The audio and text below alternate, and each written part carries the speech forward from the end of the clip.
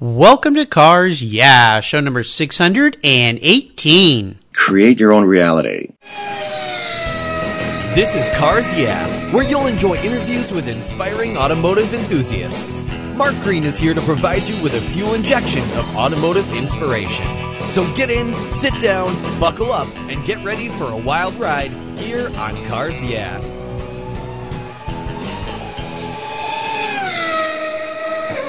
I'll never worry again about having a dead battery with my NOCO Genius Boost Jump Starter. This compact tool fits in my glove box and features rechargeable lithium battery technology that'll jumpstart a dead battery in my car, boat, truck, or RV. The Genius Boost features built-in spark-proof technology and reverse polarity protection to safely jumpstart any of my vehicles. The compact, ergonomically designed clamps are built from solid copper for maximum conductivity. There's a built-in ultra-bright dual LED flashlight with 7 modes, including an SOS and emergency strobe.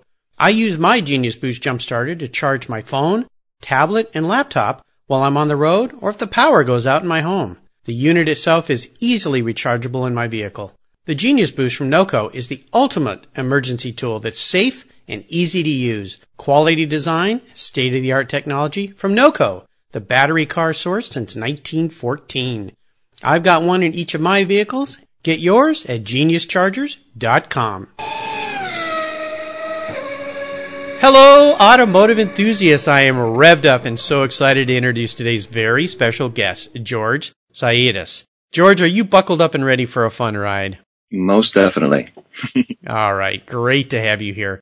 George Tsaidas is a photographer who specializes in automotive studio and location photography with an emphasis on classic and exotic cars. His favorite projects are commissions, where he creates a unique one-of-one single-print collectible images. He uses photography to create a story, and one technique is using psychological layering in his images that act as time bombs on the viewer's unconscious. I've got to learn more about that. That's very cool. Now living in the Santa Cruz Mountains in California, George attended Parsons School of Design in New York. His editorial work has adorned over 45 publications worldwide, and his photography has been exhibited in galleries and concours events worldwide as well. So, George, I've told our listeners just a tiny bit about you. Would you take a brief moment and share a little bit more about your career, your love for photography, and, of course, your passion for automobiles? Wonderful. Thank you, Mark, for having me on the show. You're welcome. Very briefly, yes, I was born in Bay Ridge, Brooklyn. I grew up playing stickball, and we had block parties. It was the 1970s. It was a great time.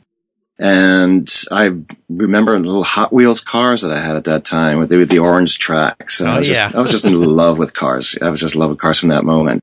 So, with other friends in the neighborhood, we used to make all kinds of different creations with those. But when I was around 12 years old, actually, I moved to Athens, Greece. Wow. Yeah, my sister she is 5 years older than me, and she wanted to go to university there.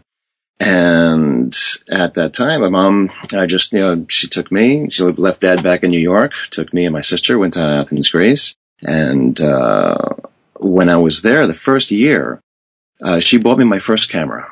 And it was a Zenit. It was a Russian camera. She got off a Russian tourist at the time. And my love for photography started. Cool. So now at that age, I'm combining things. Now I'm saying, okay, what can I do with the cars and what can I do with the with the camera? Yeah, very cool. Yeah, and I was sort of self-taught at that point. I was so excited to learn so many things about it, and it was all fresh and new. Yeah. So I started to experiment, and it was with film. I wasn't using chemicals at that time. I started to print on my own, I think, when I was about 15 or 16 years old, when I got none larger. But that's my basis. And eventually that led me to Parsons School of Design when I was much older, and I pursued photography there in New York. And that's when I also began to work sort of in both worlds, the art world in photography and the commercial world in car photography. Yeah. Because I'd created a portfolio that served both purposes, really. The art world was interested in it, and also the commercial world was interested in it. Well, I'll tell our listeners when you have a chance to go to George's website, and that'll be posted on his show notes page here at Cars Yeah. Check out the work, because a very different attack on photography here, what George does. That's what intrigued me so much when I first found out about you, George, looking at your website and going, okay, here's a guy that looks at things very differently, very artistic eye that you have there, and I think it's fantastic. I love your work so much. It's really great. And we're going to learn a lot more about you as we continue on this journey. But first, I always like to start by asking my guests for a success quote or a mantra, something that has inspired you throughout the years. It's a nice way to get the inspirational tires turning here on Cars Yeah. So, George, take the wheel. My mantra would be create your own reality. Now, I've actually posted that on my website. It's on the homepage. Mm-hmm. And I put it up this year because it really meant I was following this for years without even realizing it consciously. And then it became very, very conscious, maybe about 7, 8, 9 years ago, that, I was like, I think I'm the architect of everything that I'm doing. It's not just random lucky things that are happening to me. Mm-hmm. I guess that there may be a percentage of that involved, but I started to know that, the more control, the more I think about something, the more I'm creating it. And so, yeah. Isn't that funny how that happens? Yeah. I know it's a very, very simplistic thought, but I simply started to realize that a little bit deeper. And I started to actually follow the advice of certain, let's say, teachers in life, who would say it could be anybody. Mm-hmm. Anybody that I would come across, and they'd say a wise phrase, and I'm like, oh, wait a second, oh, that makes sense. It's really simple, but it makes sense. Yes. And I would just follow those little leads, and eventually I came to that conclusion, like, wait a second, I can write these things down, and I can start to get, to write them in detail as well, mm-hmm. and see how they manifest, see if I can create this the way I want it to, and it would happen the same way. Yeah, it's really interesting, and it is simplistic when you stop and think about it, but so many people don't realize that the things they focus on are the things they become. And if they tend to focus on negativity or the bad things that have happened to them, it just keeps growing and growing upon itself. But if you focus on the great things, focus on the positive, it's kind of the proverbial half glass full, half empty concept, if you will. But that's where your life will go, and that's where you'll end up heading. And that's where most of your time will be spent. So I like that very much. It makes sense with what you're doing in life for sure, and especially the very unique path that you've taken with a lot of your photography. So very cool. Well, let's go back in time. You had a very interesting childhood to move to Greece from New Jersey. Oh my gosh, what a cultural shock that must have been. I'd love for you to share a story that instigated your passion for cars. It sounds like you loved cars as a kid like I did, had all the Hot Wheels tracks. I had the orange tracks going all through the house. My Mom would always say, pick those things up, I'm tripping over them. But will you tell us about a pivotal moment in your life when you realized that you really were a car guy? Yes, there was. And I remember it like it was yesterday. 1969, I was 4 years old, and it was the Batmobile. Oh, right. Cool. It was the Corgi model Batmobile. I'll never forget it. Yeah. Very interesting. Something clicked, and that's why it stayed in my mind until today. When I looked at it because it was so odd, unique. I had never seen anything like that before, mm-hmm. and I wasn't watching TV at the time. Okay. So you didn't see the classic Batman on TV? Exactly. I saw it much later when I was older. Okay. But at that time, I was only 4 years old, and I remember handling the car. I don't remember how I got it, how I acquired it, and I don't remember how I lost it. But I remember the moment when I was clearly looking at the Batman and the Robin and the design of it and the just the shape of it. Yeah. And it intrigued me, just like the tail, the front, everything looked so unique. And obviously I'd never seen it on the street. No, probably not. Not unless you lived in Gotham. Exactly. And I knew from that moment that there's something about cars. I'm connected to cars in some way, and I want to see more of this. And more of the uniqueness of cars. Yeah, when you think of the late, great George Barris and the designs and how they affected so many of us, I had that same model car. I built plastic models of the Batmobile and the George Barris cars, the bubble cars and all those things that he did. And yeah, it's those are those moments in time you just go, whoa, somebody thought of this? I mean, it was just crazy. And I'll tell you, I had the luxury of spending a day with Adam West, the classic Batman, the original Batman, and the Batmobile number 3, which was owned by a gentleman who lived up in the Pacific Northwest. We photographed that car. Adam West joined us. I got to spend a whole day with him. He is just a delightful guy. He is such a kind gentleman.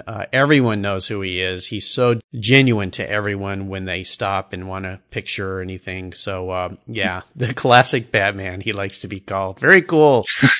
Well, George, what I want to do now is take a look at some of the roads you've driven down, crawl under the hood, and ask you to share a huge challenge, or even a big failure that you faced along the way in your career. But of course, the most important part of this question has to do with how you overcame that situation, and even more importantly, what did it teach you? So take us to that painful time, walk us through it, and then walk us out of it. Well, the painful times, well, it's a combination possibly of business and life itself. Mm-hmm. I think there was a point where there was a dissatisfaction in my family, basically, that I was going to follow photography and I wasn't going to follow medicine, for example. These were sort of ideas from an older age, in protection of the family, because they thought that, I would be financially better off if I did other work rather than be an artist. Oh, yeah. So that was painful to a certain degree. And at some point, I had to make terms with it. And I had to say, you know what, it doesn't, I love you guys, but I really have to make a choice on my own now. Right. And that's when I went to Parsons. And to their dismay and their disappointment to a certain degree, they sort of got used to it afterwards. But it was a very painful decision for me to sort of let go of that need to have that approval from them. Yes. At that moment. And it became a pivotal moment and a serious jump. All of a sudden, there was an opening in my creativity once I made that choice. You embraced it. Right, exactly. Because it wasn't, there were stages before that. I was always creative, always being part of something, creating something, a painting, a sculpture, a photograph. But the jump there was huge because it put me into a forum where there were many other kids like that as well. Some had the same background. Many didn't, but it didn't matter because at that point I had made a choice to be in that space where everyone was creative. It was acceptable basically. This is something that I think a lot of young people go through, and I've had many artists, photographers, fine artists, painters, sculptors, builders, designers of cars that chose a career path in creativity, and the family kind of furrowed their brow and went, shouldn't you be a lawyer or a businessman or the traditional things? Of course, the world needs those. I have a lot of friends that are doing those very successfully, but what's a takeaway you can share with that young person listening out there, or even an older person who's decided to make a career change and follow their passion, follow what they want to do? What can you share with them to help them get through what they're probably dealing with, which is like what you dealt with? I think it's preparation. In other words, prepare to make that change. For some, it may be an abrupt change, and they have the ability to do so. But I think if you're also prepared in your own mind of where you want to go, then it's easier to talk to your parents about it, because you've already set a stage that I'm going to go here. I'm not just going to simply say what I feel and get angry at them and make a decision out of anger. And go somewhere where you might stumble and say, oh, this is actually worse than where I was before. Right. So by preparing, I think what it does is it just makes it a smoother transition because now you know what direction you want to put your energy in. There you go. Very wise advice, great advice for people out there that want to take that path. And yeah, it's a struggle. I've heard this many times from guests here on Cars. Yeah, in the pressures of society, the pressures of family, the pressures of friends going, what are you going to do? That's crazy. Yeah. The world is a better place for people like you that take that chance, take that approach, take that direction, take that path in life, because we end up getting to be so much more enriched by the things that are created by creative people. Very well said. I appreciate you sharing that very personal moment in your life and time. Let's shift gears here and go to the other end of the spectrum. I'd love for you to share what I call a career aha moment. It's a time when I like to say the headlights come on and kind of illuminate your way for a new direction, a new path that you've chosen to take. And tell us the steps you took to turn that aha moment into a success. My aha moment was in my sophomore year at Parsons. I had created a 10-piece portfolio for a color class, and I completed it towards the end of the season, the school year in 1997, and it was around June or July. And I had won 2 awards for them. They had posted them up in the gallery on 13th Street and 5th Avenue. Oh, and wow. 2 of these images, it was really nice that they were able to actually take the students' work and not just give us awards, but and then nobody sees the images, but to actually show it to the rest of the world as well and see the progress of the students. Very cool, yeah. It was wonderful because that was the opportunity that was coming my way. Those two images that were facing outwards onto the street were seen by a woman named Karen Brown. At the time, Karen Brown was working at a division of EMI, the record label, and the division was called Enclave. She saw those two images, called the school, called my portfolio in, and within days, I set up a meeting with her, went to her office, showed her the 10-piece portfolio, and the first thing she said was, "You need to speak to Jamie Kitman." Okay, I said. I didn't know who Jamie was. I was like, right, let's bring him on. Let's bring him on. And she called him right there. I'm like, okay, let's see where this goes. I don't know who this person is or where it's going. So she called Jamie and told him that in front of her is a gentleman from Parsifal Design. He has this great portfolio on cars, and you really need to see his work. So we tried to connect within that week, and we did. Mm-hmm. And I showed him my work, and I got a call a week after that. So 2 weeks after I met Karen, I got my first job for Car Magazine UK. Very cool. It was the photograph, the Stanley Steamers in Boston. If I'm not mistaken, it was in Watertown, Boston, and it was wonderful. It was fantastic. They had the cars on parade basically. So we went to to a meeting place. We were able to actually see all the details of these cars. I'd never seen cars like that before. Steam cars from 100 years ago almost. Oh yeah. And it was great. We got to ride in one. They were silent. Nice. Yeah. I was told they reached a top speed of 125. Yeah. You think of the old Stanley Steamer, the race car. So that was it. Yeah. Yeah. And so from that moment, that was the moment that once I heard Car Magazine, and this is commercial work. It wasn't fine art, but it didn't matter in my head because I was so connected to wanting to shoot cars at that point. Right. I was blindsided by everything. I had tunnel vision. I was like, I just want to shoot these cars. Yeah. Yeah. Oh man, that must have been so exciting. And the first moment when somebody recognizes your work and then is willing to pay you for that work, there's nothing like it. Exactly. Well, it must have made you very proud, which is a great segue to my next question. Mm-hmm. A proudest career moment. Is there one in particular that stands out? I would assume you've had many, but maybe share one with us. The latest project that I worked on about a year ago, mm-hmm. that has turned into a book, an actual a coffee table book on a Ferrari. Nice. Thank you. It's a project that took about probably I think around 8 to 9 months possibly. It was a restoration that was being done at Bruce Canepa's. Oh, nice shop by the way. And Bruce has been a guest here on Cars Yeah. I'm very familiar with his work. Probably one of the best restoration shops in the country. Oh, it's a fantastic place. When I first went into his shop, basically into the dealership, and then found out there was a restoration shop, and then went upstairs to the museum. Yes. I was like, it was like an amusement park inside of a surgery room. I've never heard it described that way, but having been there many times, that's exactly what it's like. It is, and it's just disguised as a restoration shop, Yes. On top of that, just a wonderful place.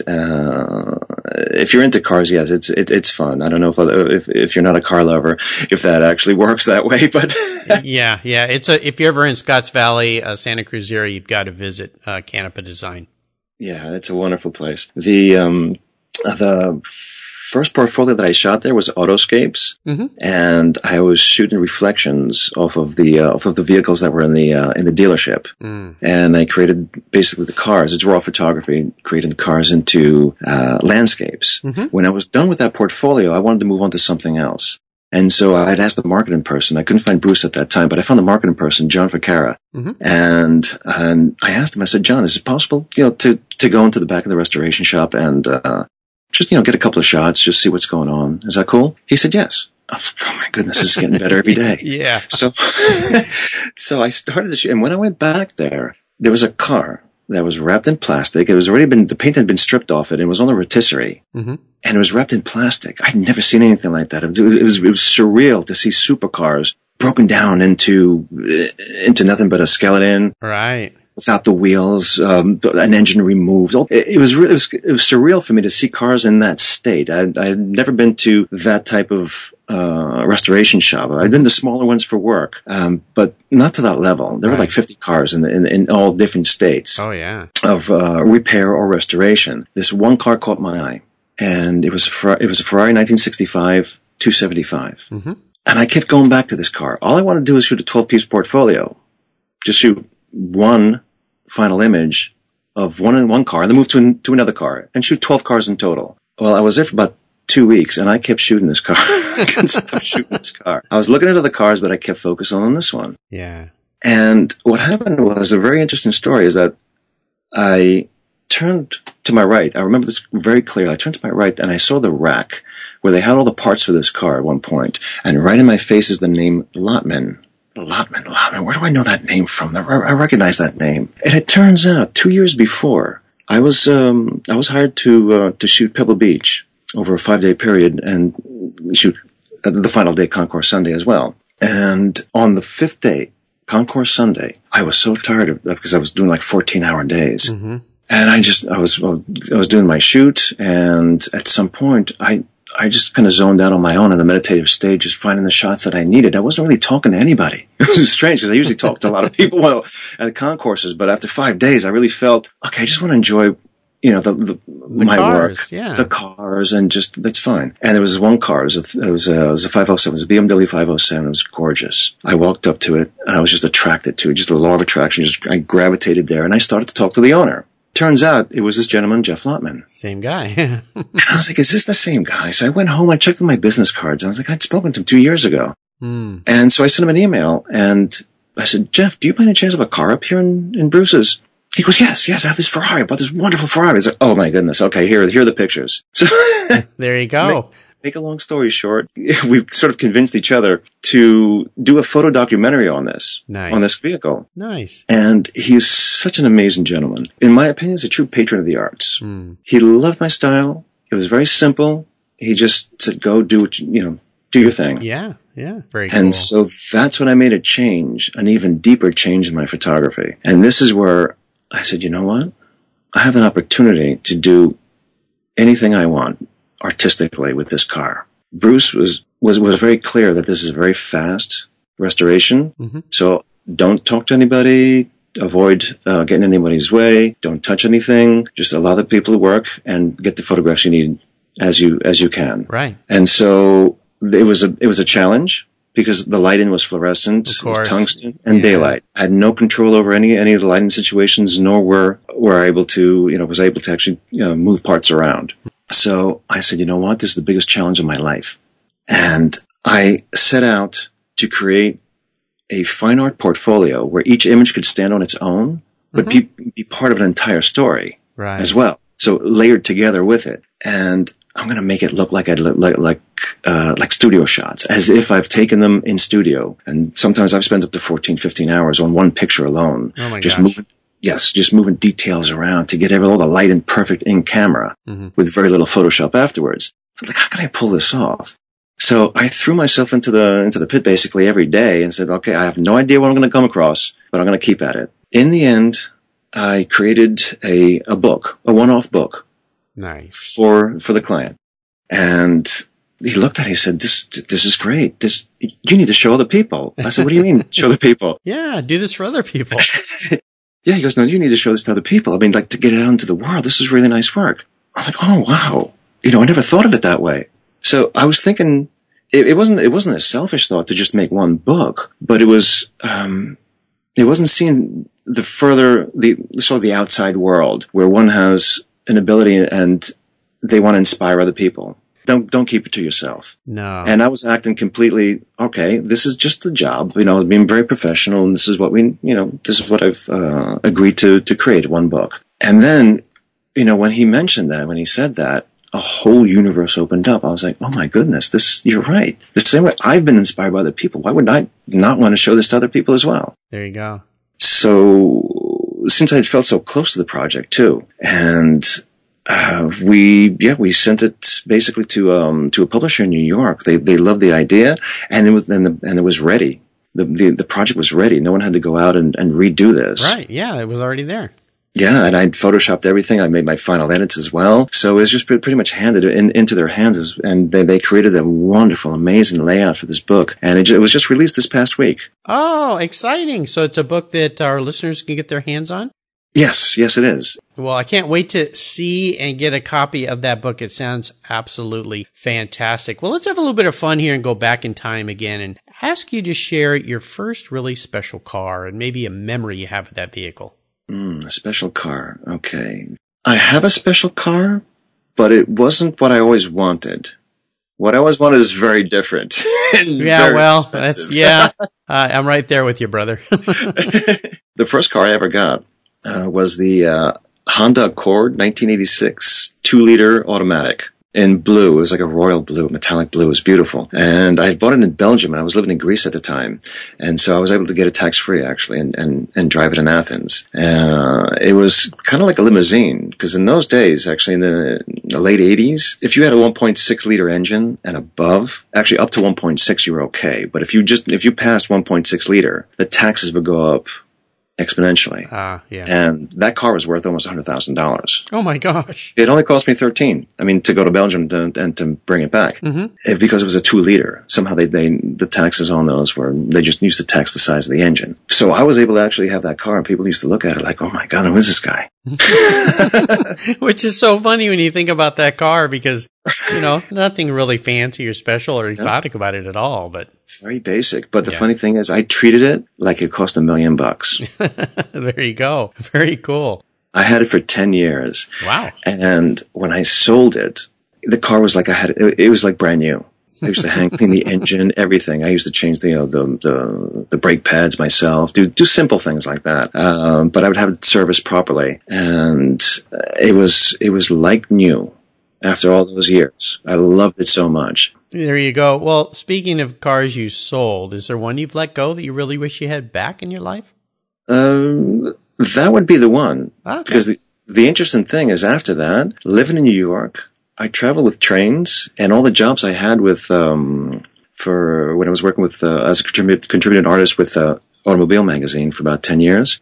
They would send cars to the house, or I'd pick them up from the writer's house up in Nyack, New York, or I'd pick them up from the dealerships in Manhattan. So I was always traveling with trains to and from the city. Okay. I lived in Brooklyn for part of that time. The rest of the time I was actually in Manhattan. So I never actually needed a car in the city. Mm-hmm. I didn't feel I need one. And I was driving. I ended up driving almost 500 cars after 20 years. Oh my God. Yeah, after a while, you get 10, 20, 30 cars. And there's no interest in actually buying my own. Right, yeah, you get to drive all sorts of cool new cars, so why bother? So, exactly. Very cool. Well, let's talk about today and tomorrow. I'd love for you to share with the listeners what has you really excited, fired up today with the work you're doing. I have a project in mind to do. I haven't started it yet. It's going to be another 12-piece portfolio. I'm not going to let the cat out of the bag just yet. Okay. But another project that I'm working on, which is much more challenging, is raising my 2 little kids. Yes. Yeah, that's a job in and of itself, but certainly a very rewarding one as well. Most definitely, and I try to find as much time as I can. Time takes a different dimension. Yes, we had this chat in our pre-show chat. I have 2 kids that are grown up now that have finished college and are off on their own, but you have little ones, so different time in your life for sure. Certainly an exciting time as well. Here's a very introspective question for you, George. If you were a car, what kind of car would you be and why? I would limit myself if I said I was one particular car right now, because I can't think of one particular car, but I can think of the nature of something else, though. Okay. 24 Hours of Le Mans. Okay.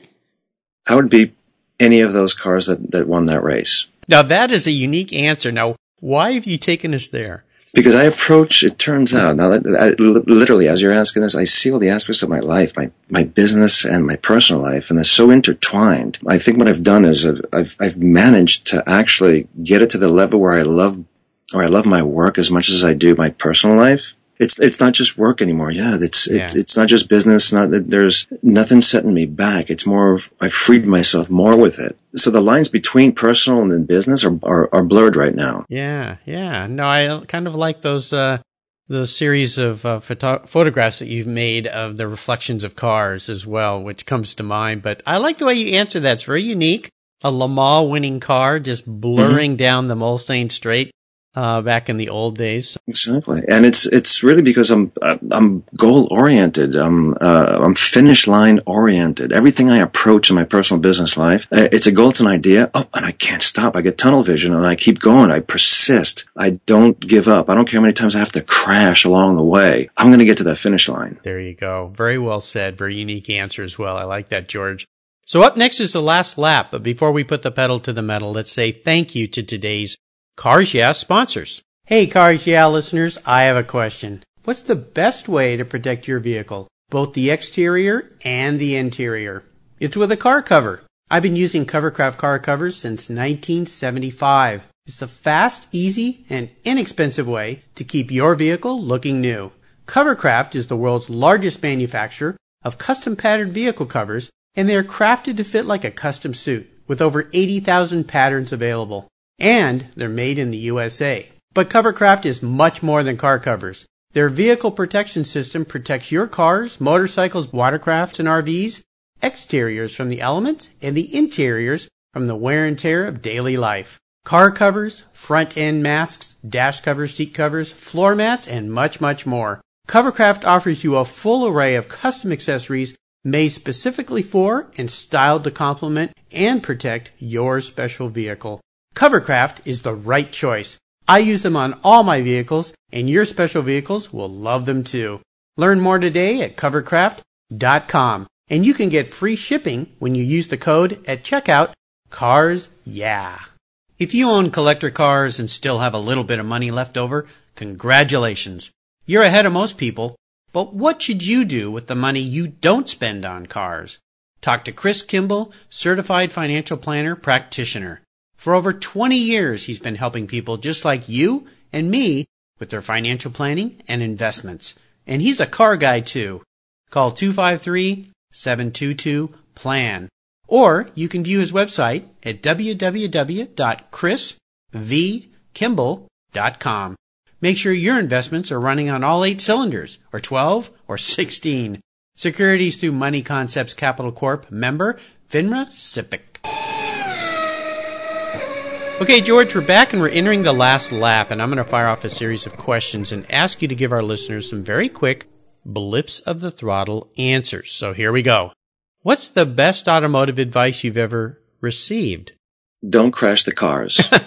By Jamie Kitman. When I first started, he goes, the companies are giving you cars, don't crash the cars. Don't crash the cars. Definitely. You heard it from George. Wise advice when you've got somebody else's car you're sitting in. Would you share one of your personal habits you believe has contributed to your success over the years? My persistence and the I'm not going to give up attitude. Tenacity. Persistence, tenacity, two very important ways to behave when you're an entrepreneur. I do a weekly blog. My blog was about those 2 words last week, as a matter of fact. So, very good. I like that. Now, how about a resource? There's a ton of them out there, but is there one in particular that you'd like to share with our listeners? Oh, most definitely. This is an individual who's helped me with that idea of create your own reality. I worked with him when I was in Athens. Actually, he's an American. His name is Kanta Katz. He's a wonderful therapist, and he's an energy worker. He works with a technique called Tai Chi, and he was very inspirational and helped me a lot with redirecting my ideas and fine-tuning my ideas in very simple ways, in very simple language. Now, does he have a website or book he's written where people can access that? Yes, actually, he has his website is playandheal.com, and his contact information should be on the site as well. How do you spell his name? Kantazz.